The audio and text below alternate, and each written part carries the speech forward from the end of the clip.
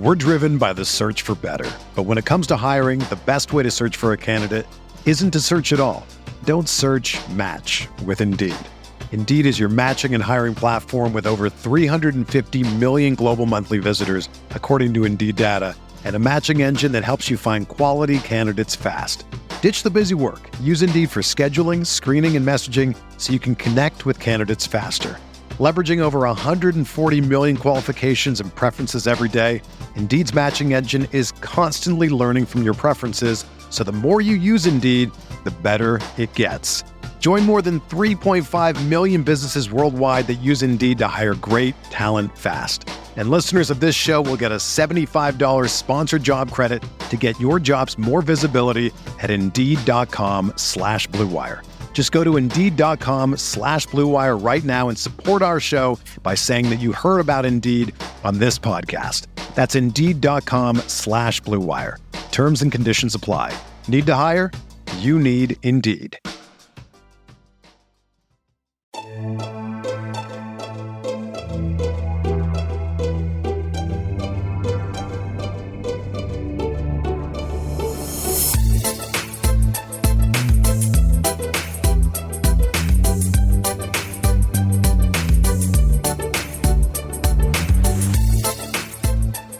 Hey there, Knicks fans. How you doing? It's your boy, Jonathan Macri, with you for another episode of the Knicks Film School podcast. Recovering, I think. Hopefully, I'll be recovered more after the next half hour, 40 minutes or so. Because I'm hoping that tonight's guest can lift up my spirits a little bit. He usually does that. He's very good at that. And he's also very good at breaking down and analyzing this basketball team that we all know and love. DJ Zullo. Hello, sir. How are you? I'm good. It's been a complicated last day and change in trying to digest what we witnessed in game 2. I don't know if I am the man equipped to necessarily lift your spirits, unfortunately, because I have some concerns, which I'm sure we'll get into, but it is nice because I've been literally thinking about this game since the buzzer sounded, and I've gone back and forth in terms of how I feel. So I'm hoping that once we're done with this conversation, I will have more clarity on what is just a lot of. This isn't as simple as, the Knicks got their one game on the road. There is a lot to sort of digest here. I wish I could come over there and give you a hug because you phrased it. It's much in what I tried to do in 2 hours last night after the game. You just did better than I did in 30 seconds. It's not as simple as that. Mm-mm. I think it is the sort of, I went back and like you did, I've been thinking about it. I rewatched it. This isn't a simple one, right? No, because there's things that Cleveland is doing and those things are working. And then there are things that because I play for the team, the Knicks are doing to themselves that are certainly encouraged by what Cleveland is doing and furthered along by what Cleveland is doing.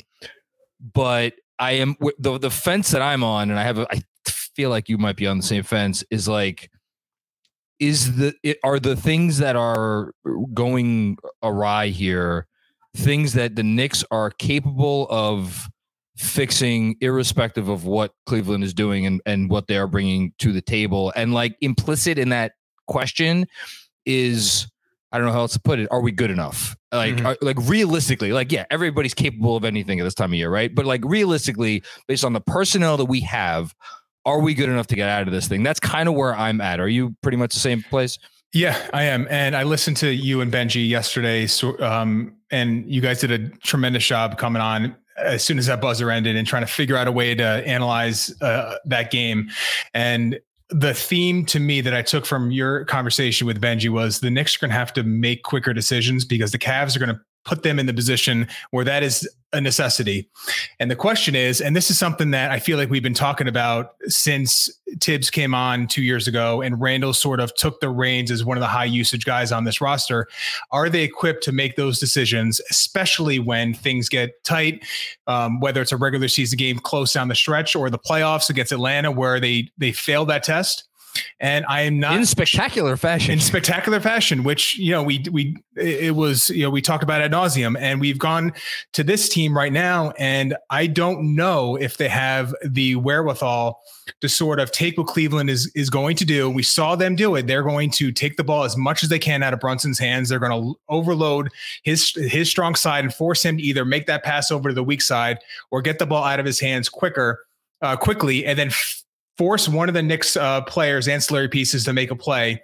And to do that, it has to be crisp. It has to be fast. And there were too many occasions yesterday where the pass was just a beat too late, where the decision was just a split second off. And that is the sort of situation where all those creases and all those lanes, they close up fast. His team engulfs you. And it's amazing how much their defense on the back line can sort of just move, and they have arms and legs and limbs everywhere. And you have to be on point. And this Knicks roster, that is not a strength of theirs. We have talked about since October what they're good at, and what they're good at are the things we've been talking about since October: taking care of the ball, offensive rebounding, and making tough shots with their two best players. And I don't know if they have it in them to sort of flip that switch and make those plays with the sort of crispness and not hastiness, but just sort of get into their actions a little bit faster. I don't know if that's something they are equipped to do. And it might be a situation where they just have to do the things they've been good at since day one and just do them better in game 3, game 4, and so on. You just made me think of something, because so often about it, when we talk about a Tom Thibodeau coach team, the conversation immediately goes to, well, they're always going to play hard, and he's always going to he's a floor raiser, right? He raises the floor. And I think we could actually go a step further than that, at least with this team, which is that not only did they do perhaps as good a job of anyone in the NBA, close to it, of playing to their strengths, but I want to say that they played to the comfort level of their players. It's no secret how Jalen Brunson and Julius Randle and Emmanuel Quickley and RJ Barrett and all these guys want to play. Perhaps the only guy who doesn't get to play the way he wants to play is Obi Toppin, who has kind of been marginalized. Everybody else, though, for the most part, like even Quentin Grimes gets to do two things he's great at: either spot up and shoot, or put the ball on the floor and make a play on the way to the rim. That's what they want to do. And because they get to do those things, because that's the first domino. I know I used this analogy last night, but I feel like I have to go back to it, because that's the first thing they get to do, because you don't play a great defense every night, and you certainly don't play defense that game plans for you every night with the skill level that the Cavs have. You get to set up the dominoes as you want. And with Cleveland now taking away how you want to start that chain reaction, it's like logically, I could be like, how in God's name did the Knicks go from having tied for the third best offense in the league to now they are putting up 101 point, whatever it is, points per 100 possessions, which would be last by 7 or 8 points or whatever it is. Well, that's how.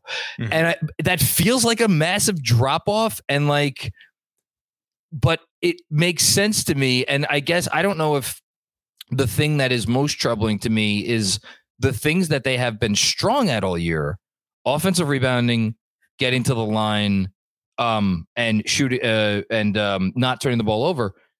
2 out of those 3 things are going really well. They are the best offensive rebounding team in the playoffs as of where the Laker game has just started. So theoretically, someone could pass them.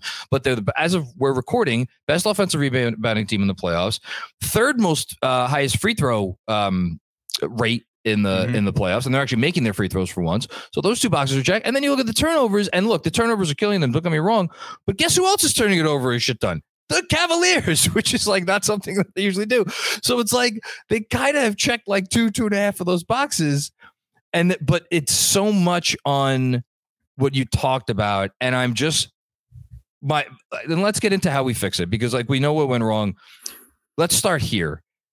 Do you think there needs to be, I don't want to say personnel changes, but like, do you think the answer is with who is on the floor together and how much time maybe those players spend together? Let's start there. Yeah, I think I definitely thought about this, and I don't know if this is I don't know if a major move is in the cards right now. And I don't necessarily think it's I think there are basketball moves you can make starting in game 3 that could make some sense.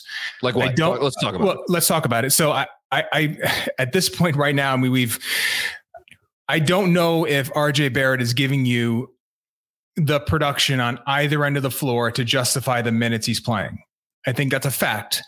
Now, you're an RJ guy, by the way. I just want everybody to know. Yeah, I am. I've been relatively high in him since day one, and I think he's. I'm not necessarily. I'm not impugning his outlook as a player, but right now in this moment, I don't. It's not what this is about, and I don't know if he's the right guy at this point for what the Knicks are needing now.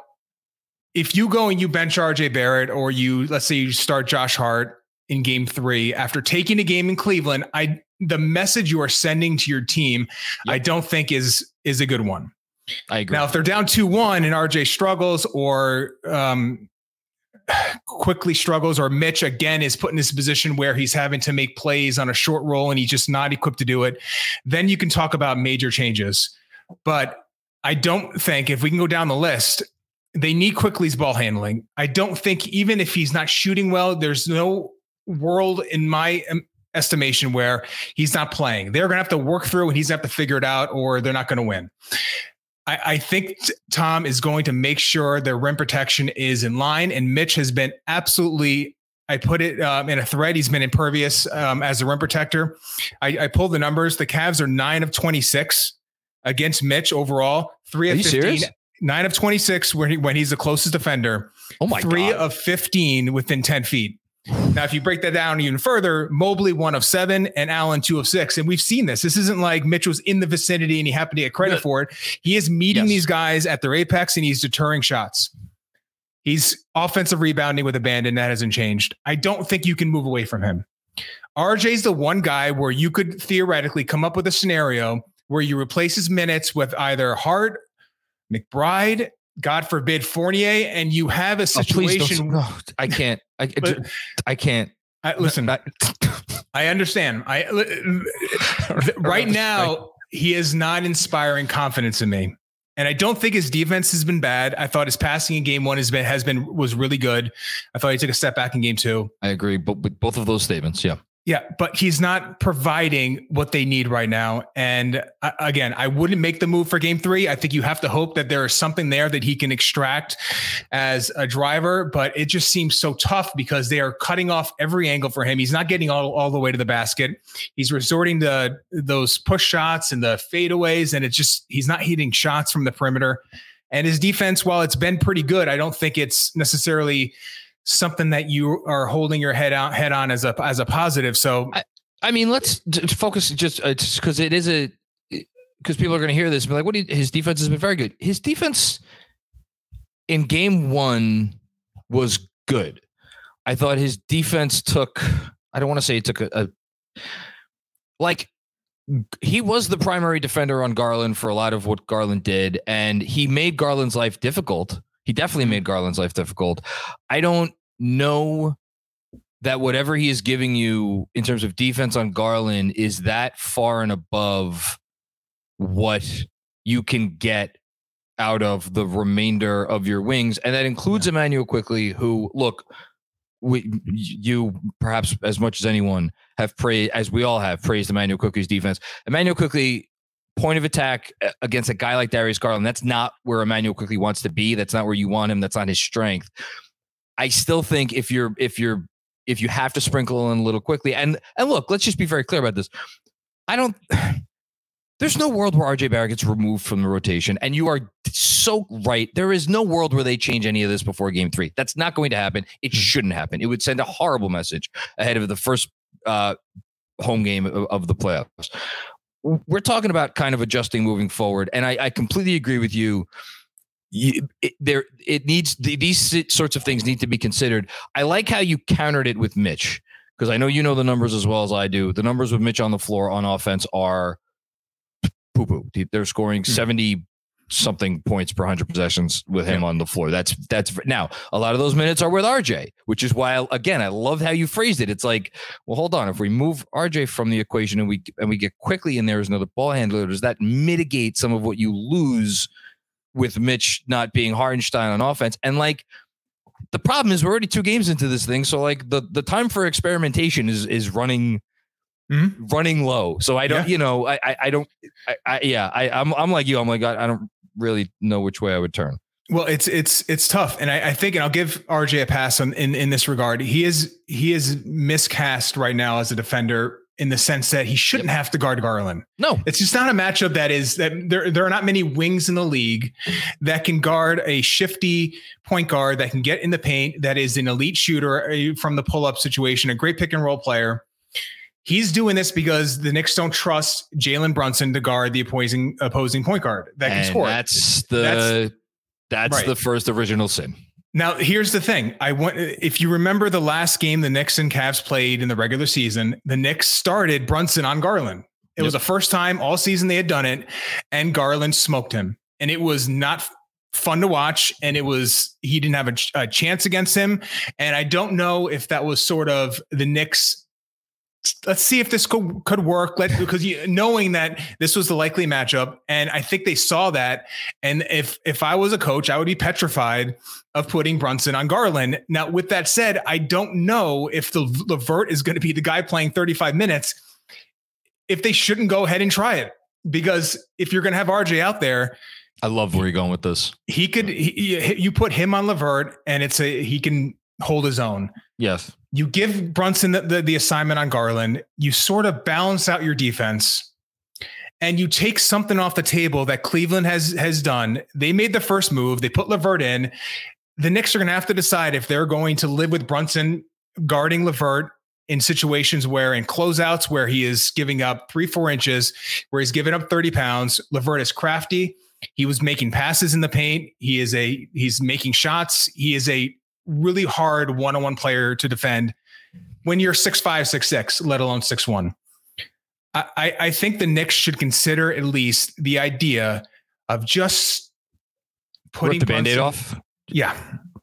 And seeing what happens, because I think that at that point, I think you at least get to a baseline where things feel normal and things feel like at the point where defensively they don't have a lot of answers when LeVert is out there and you're trying to hide Brunson on him. If it's Okoro, if it's Osman, if it's Dean Wade, go for it. If it's Danny Green, LeVert is tough. And I think the Knicks have to consider making a move to sort of mitigate that advantage. So here's the other problem, and that's why this is such a fascinating series, and it was a fascinating series before it started, and it's even more fascinating after 2 games. Everything you talk about on one end of the floor bleeds into the other end of the floor. Right. So if we're sitting here and we're like, okay, the Knicks need more ball handling on the floor, what's the way to do that? Well, you try to get Jalen Brunson and Emmanuel Quickley on the floor at the same time. Okay, great. You're not going to adjust your starting lineup yet. Maybe not at all. And if you do adjust your starting lineup, they're not putting in Emmanuel Quickley for RJ Barrett. If anything, they're putting in Josh Hart for RJ Barrett. Mm-hmm. Whatever. You're going to continue to bring Quickley off the bench. Him and Brunson have played 12 minutes together in this series through 2 games. I don't particularly think that is enough. I think they need to increase that number a lot if they want to have a chance to score at a rate that is going to beat this team. Okay. Well, then if you get those 2 guys out there, then all of these issues that you're talking about in terms of the Cavs being able to, like, okay, peel the Band-Aid off, this is your poison that you've chosen. This is the method. You've chose the method of your destructor, which is a line I used in a newsletter earlier this week, and I'm just going to go back to the well. Well, now if you got Quickley out there too, well, that exacerbates the problem. Right. And I think, look, they're bringing this all emanates from the Cavs are able to bring these screeners up, and the Knicks centers are just they it's some version of drop, right? Like there's no other option. There's some version of drop, and you're either dropping a little bit further so you can try to have your cake and eat it too, in terms of, well, I could still get back and protect the rim if whoever it is, Garland or Mitchell, turns on the Jets. But then they could pull up from 3. And again, it's like, okay, well, what's the poison you want to live with? And I don't know what the answer is. I just don't know. It's very tough. And if you look at it now, we can we've talked a lot about how defensively what they could do. We know the Knicks have struggled in the half court, 76 points per 100 in the half court. Just to put that in context, the worst team in the NBA this year in that half court, points per possession per cleaning the glass. Can I guess? Houston Rockets. Oh, I'm sorry. Well, the Houston Rockets. No, let me guess in the half court. Half court. You want to guess the number? Is it in the 90s? Barely. 91. Okay. So the Knicks are 15 points below that threshold. Now the Cavaliers are at 88 points per 100 in the half court. So the Knicks defense, and with all the issues that, and now again, a lot of that is with Okoro in the lineup. He's taken a lot of those minutes so far. So I think with LeVert out there, that number is obviously going to be a little bit higher. I think the Knicks defense is not. I think they're going to be okay. Now, where they go offensively is where it gets really complicated, because you're going to rely on guys, and you talked about at the beginning, that have certain roles and that have fit those roles perfectly, that are being asked to make decisions and make plays the ball in their hands. That I just don't know. I mean, there was a moment where Quentin Grimes got a swing, and he had Josh Hart had a seal on the left corner. Okay. The three was there. Garland's closing out. Now, it wasn't a wide open shot, but from the left corner, Grimes is one of the best in the NBA. And he decides to sort of beat that closeout, drive the ball. And that's when he bounced it off Josh Hart's hard head and created a turnover. And it was one of those situations where, he's getting a few cracks of the apple. And in that moment, he made the wrong decision. He should have shot the ball. Yep. He didn't. And that is the sort of, situation where you're only getting a few opportunities. You have to make the most of it. And the Knicks have to figure out a way to get more 3-pointers up, and they have to obviously be more efficient. Their frequency has been very low. They're at 36% of the regular season. They're down to 31% 3-point frequency in the playoffs. Their percentage is terrible. They have to figure out a way to generate more threes. And part of that is what I mentioned at the beginning, swinging the ball faster, getting it from strong to weak side, and just letting it fly and figuring out a way to generate more looks. That is how this team can sort of bridge that gap offensively a little bit.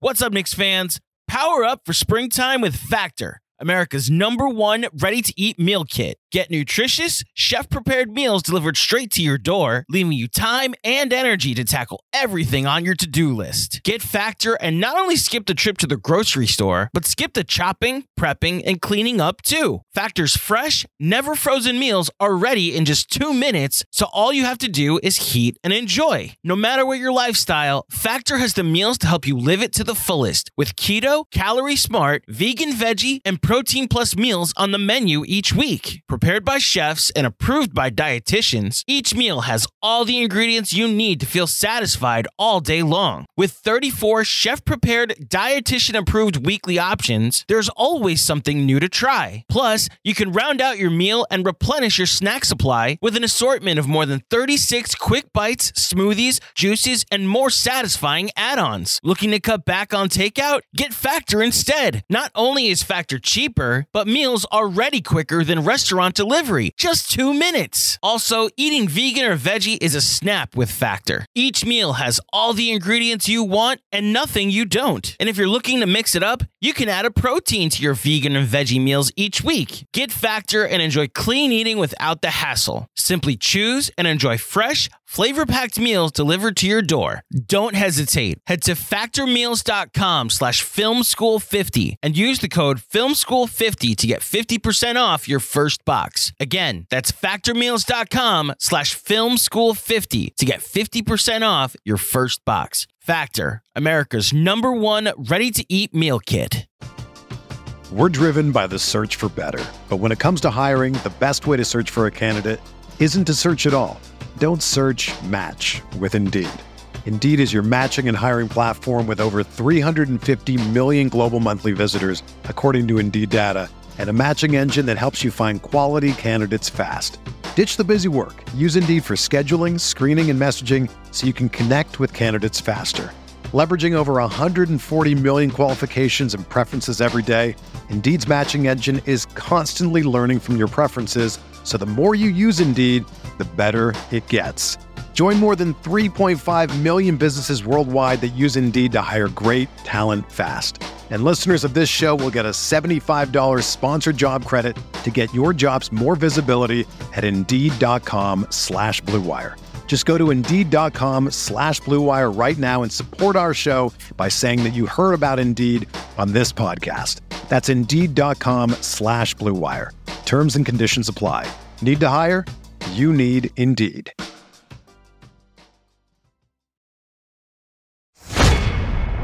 And you want to talk about comfort level again. Part of what I think made the Knicks, because again, they're not dumb. They know they're not a great shooting team.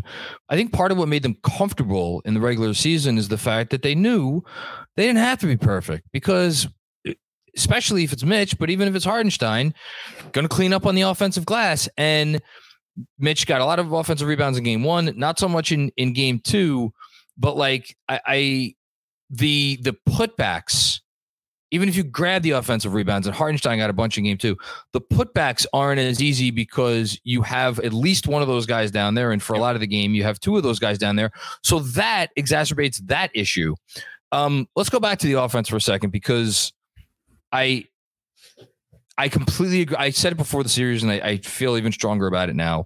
They need to get up threes, and they need to get up quality threes. Now, part of that is on guys like Randall and Brunson, who have the ball a lot, and RJ, if he's going to continue, because he's had the ball a fair amount, because Grimes has been open. Like, there, if you go back and watch, you'll see him open on occasions where he does not get the ball.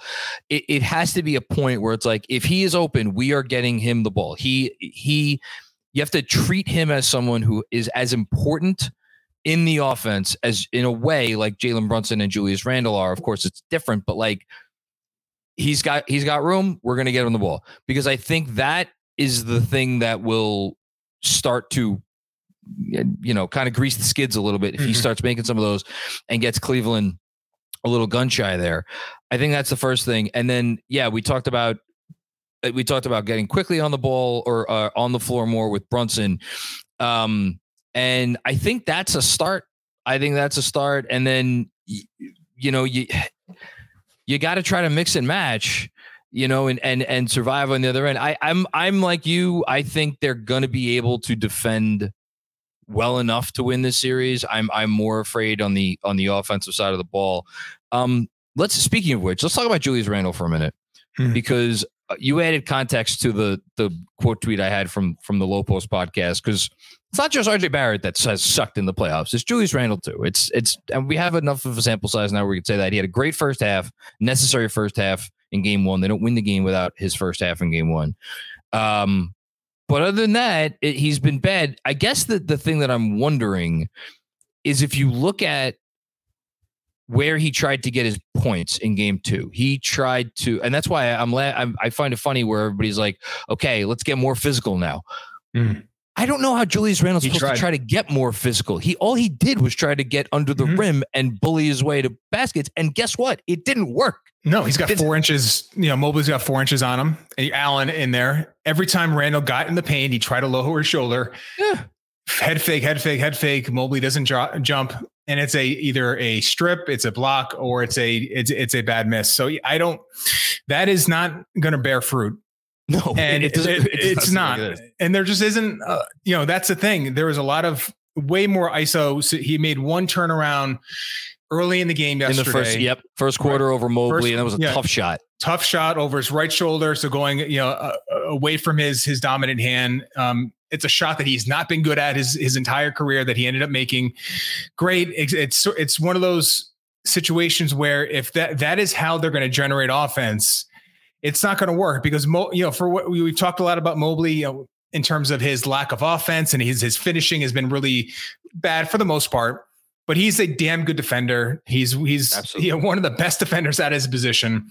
You're not going to just want ISO him and figure out a way to score 25 on decent efficiency. It's not going to happen. So Now where do you go from there? I have a thought. Tough. how do we get Randall going downhill? And I know that's like, well, duh, if you could get Randall going downhill, of course Randall wants to get going down. It's easier said than done. I'm just wondering, is there any way to do that? And I don't really, again, you keep him off the ball. You keep him off. I mean, the only way that you do that is you keep him off the ball. And whether it's quickly RJ or Brunson, you sort of have the defense funnel in towards you as the ball handler, swing it, get it to Randall where Mobley is now closing on him to the point where he's not set. And then either Randall's taking that shot, which he did. He quickly had a play in the second half where he got into the paint. Danny Green was at the nail. He dug in. He was on Randall. Opened up the Randall shot, quickly kicked it out to him. Randall, no hesitation.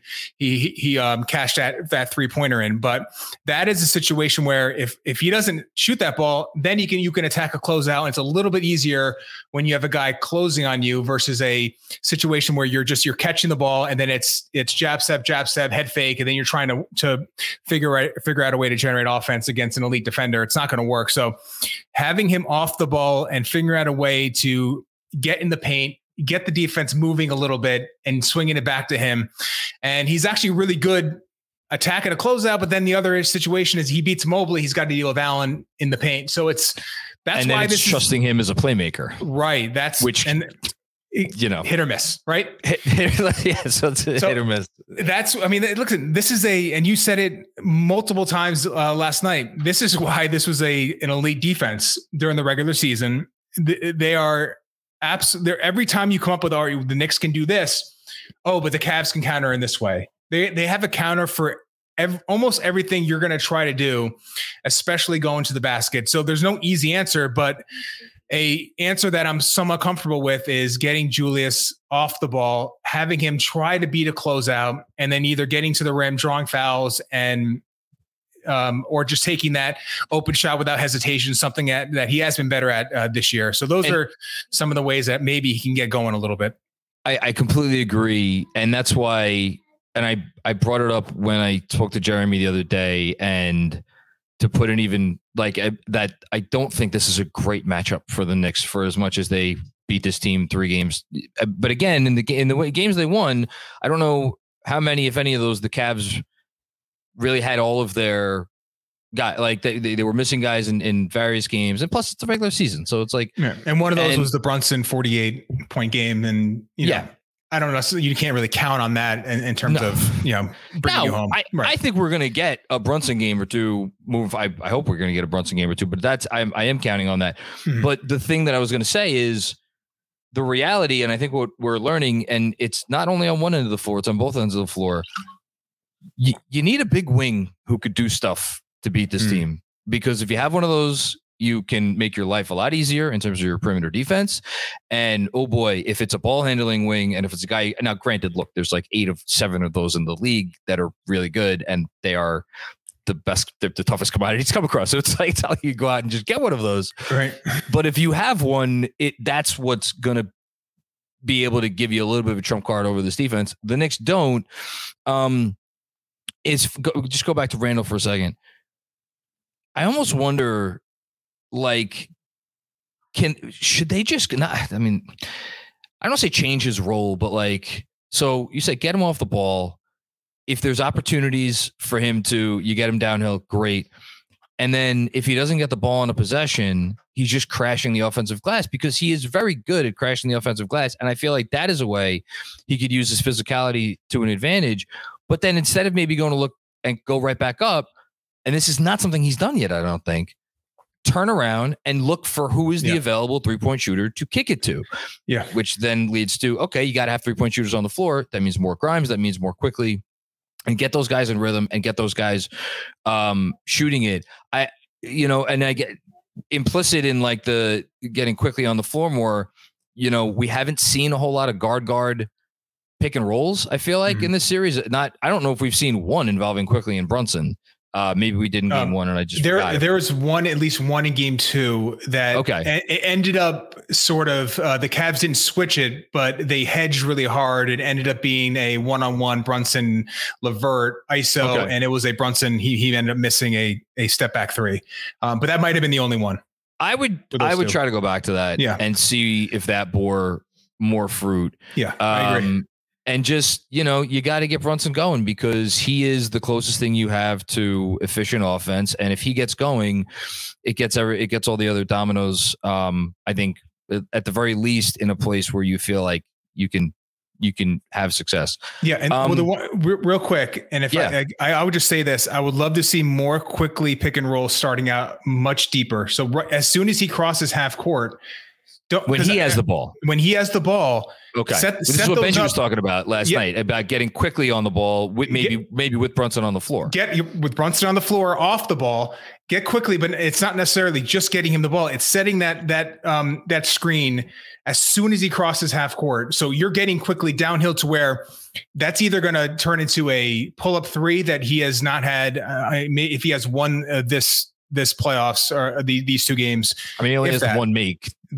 Right. But so, I mean, I think that's a way to get him going, and it's a way to get the Cavs off him because he is just not equipped right now in this point of his career to deal with the ball pressure. And I think with the way they're handling him is that they are taking away that floater. So they have their big playing more at the level. So that floater's gone. And because he's not separating off that initial screen, the Cavs, whether it's Garland or Danny Green at one point, they're getting right back in front of him. So they're just swallowing his space up. And I think that if you can set that screen a little bit farther out, that can maybe give him a little more room to operate, get Brunson off the ball to where he's getting a couple catch and shoot opportunities, getting a closeout here or there, and not having to deal with all these ISOs, all these giants sort of swallowing him up in terms of the strong side. That might be a way to help, kind of kill birds with two birds with one stone in terms of helping Brunson. And people are going to hear what you said, and they're going to be like, well, what do you mean Brunson quickly doesn't have the ball skills at this point in his career? We've seen him, score all these points, on the inside of the arc, dribbling around. That is after he gets the initial penetration. He needs to get it. Once he gets in there and once he gets his guy on his hip, then he can do all kinds of the fun stuff that we have come to know and love. He's not getting that initial. He's not getting in the door. He's not right. And then you couple that with the fact that there's no drop that is going to allow him to get into that floater. They are playing. This is what it is. I mean, they're taking away so many things. In terms of quickly is the best on the Knicks in terms of making that weak side pass to the opposite corner, and that they are snuffing that out. I mean, this is what it is. So you're going to have to counter and figure out a way to get him going. You have to in different ways. It is what it is. Now the other issue is that the Knicks shooters, Grimes and Quickly, neither one are your classic off-screen movement shooters. No. And that's another limitation that we're seeing. And that is, well, Grimes can do it a little bit going to his right off handoffs with Randall or Toppin. I would love to see more of that. But in terms of just sprinting around a screen, catching and going, it's not something that's in their skill set at this point. Hope they develop that going forward. But again, it makes everything tougher when you're stagnant and you're not moving. It requires that crisp ball movement that we talked about at the beginning. Here's where I'm at, and then I'll throw it back to you, see if you have anything else to add before we get out of here. They in game 2, for as bad as game 2 turned out to be, they were winning that game up until the end of the first quarter, and it was a 1-point game 3 minutes into the second quarter. And really, you could go even deeper than that. Like there were 3 minutes left in the half. It was funny. Jeremy said it last night during the playback. He's like, let's get it under, let's get it to like 6. And you felt like you could do it. And then there was just that final like avalanche where it's just, they kind of let go of the rope. Yep. I think you continue to try your best to defend them out of the gate and muck up the game early. And then maybe, and I don't know how exactly he would rejigger the rotation in a way to do this. Maybe pulling Brunson early, maybe doing Brunson with the 3 shifts that he did with Randall in game 1. And I guess he did it with Randall again in game 2. Mm-hmm.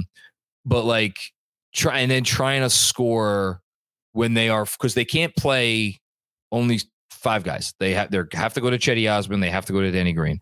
And then you try to score your points against their bench and trust that your lesser defenders can survive again against the likes of your Danny Greens and your Chetty Osmonds or whoever else they decide to play. And again, I could sit here and I could say that, and it sounds great. It's hard to do. It's hard, yeah.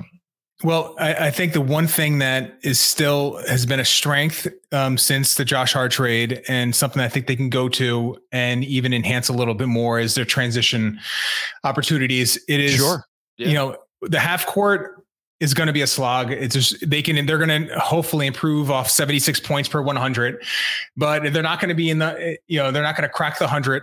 They're not going to be efficient in that area. How are you going to generate offense? Well, transition is one way that, beyond the free throw rate, which has been good, beyond the offensive rebounding, which has been good, that is another way that they can do some things. Now, in game 2, and Fred Katz in his article, he touched on this. Mobley was back every single time in the second half. And in transition.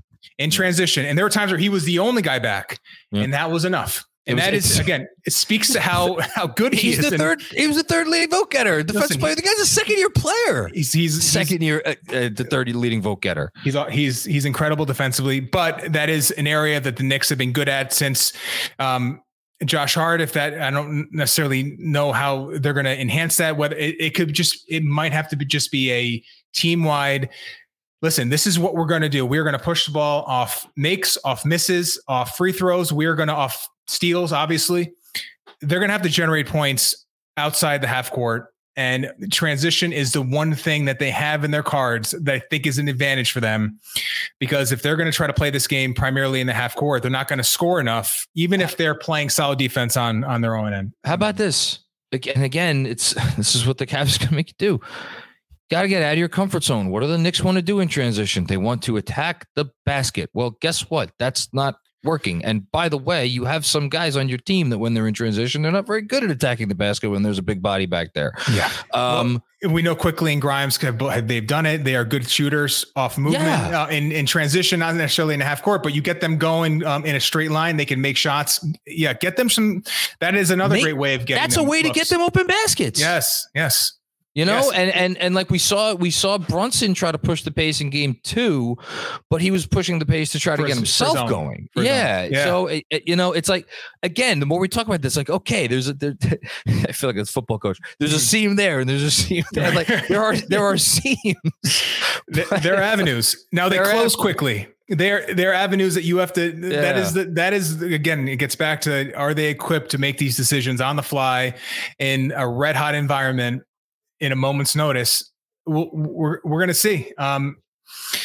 It is an open question. Now, I was hoping that I was going to boost your spirits this evening, and I feel like we've been both kind of commiserating together. But I don't think this is a lost series. I picked the Cavs in 7 prior to the series. I still would probably go with that. I haven't seen enough to sort of change off that theory. I think the Knicks have a fighting chance in this, which.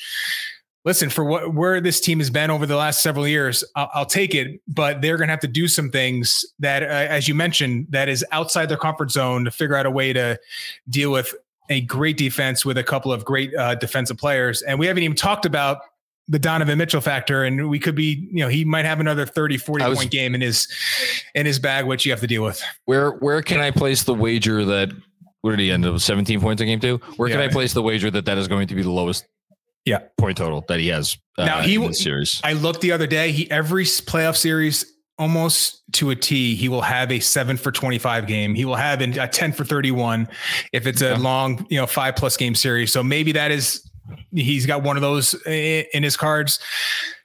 But we should also say LeVert is not. I don't know what LeVert's final stat line was. LeVert's not always going to be as good as he was. There's a reason why he was option number 3. Okay, push back a little bit on that. Sure. Yeah. Okay. So here. Yeah. You look at LeVert over his career. You're right. He's been inconsistent. That has been a hallmark for him.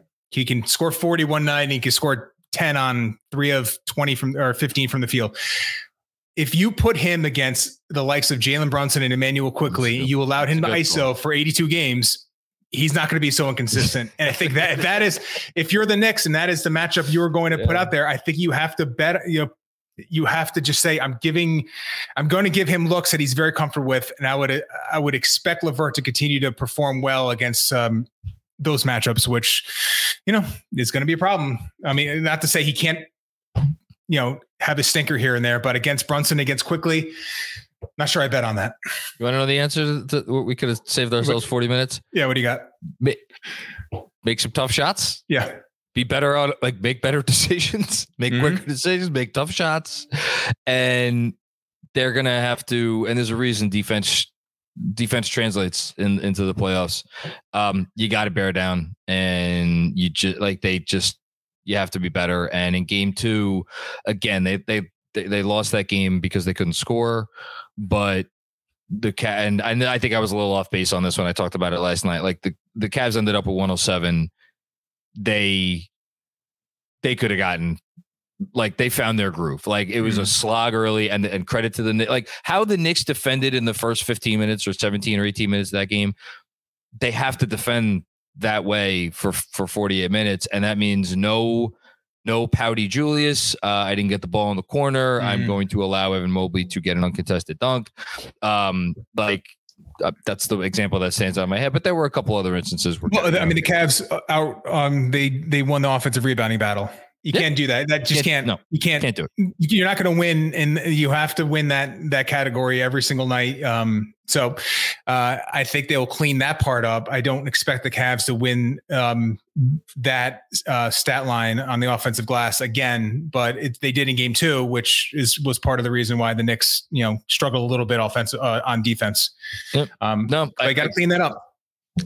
Clean it up. There you go. Andrew, there's the title of the episode. Clean it up. DJ, you're the man. Anything else before we get out of here? Listen, I'll be in MSG for game 3, which that's awesome. I live in North Carolina, so I'm not able to get up there that often. So I will be there. I'll be rocking the Knicks Film School swag. Here we go. We'll be back. So I will be representing. Hopefully get to say hi to a few of you out there. Just hoping for a rockin' arena. I think MSG was amazing for that Hawk series, and I expect nothing less on Friday night. It's going to be loud. I hope that the environment. Here's the one thing I will say is, like, I think we have more guys now, because in the Hawk series, it was just, for me at least, it was just Derrick Rose and Taj Gibson that did not kind of cower under the pressure, under the bright lights. I think we have more guys now that will be inspired and emboldened by playing in front of the home crowd than perhaps we did 2 years ago. So, and I hope your presence is good karma. Before I let you go, remind the folks, if for whatever reason they don't know where they could find you, where they could find you. Thank you. Yeah. Zullo, ACE_ZULLO on Twitter. I have my YouTube channel in my profile. You can search the Craft NBA on there. Hope to be a little more active getting those videos out, but I've been, so locked in on the Knicks. I haven't been able to do so, but I hope to get a couple out in the near future. But, thanks again for having me. This has been a blast. I feel like I have a little more clarity than I did 40 minutes ago. So I appreciate the therapy session. Dude, trying to figure out what happened on game 2. Your analysis is so top notch. I feel like, and again, I don't hide it very well.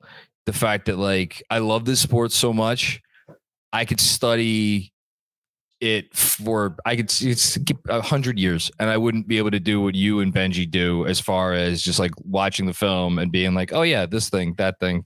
I just don't see the game that way. So I have all the respect in the world for what you're able to do.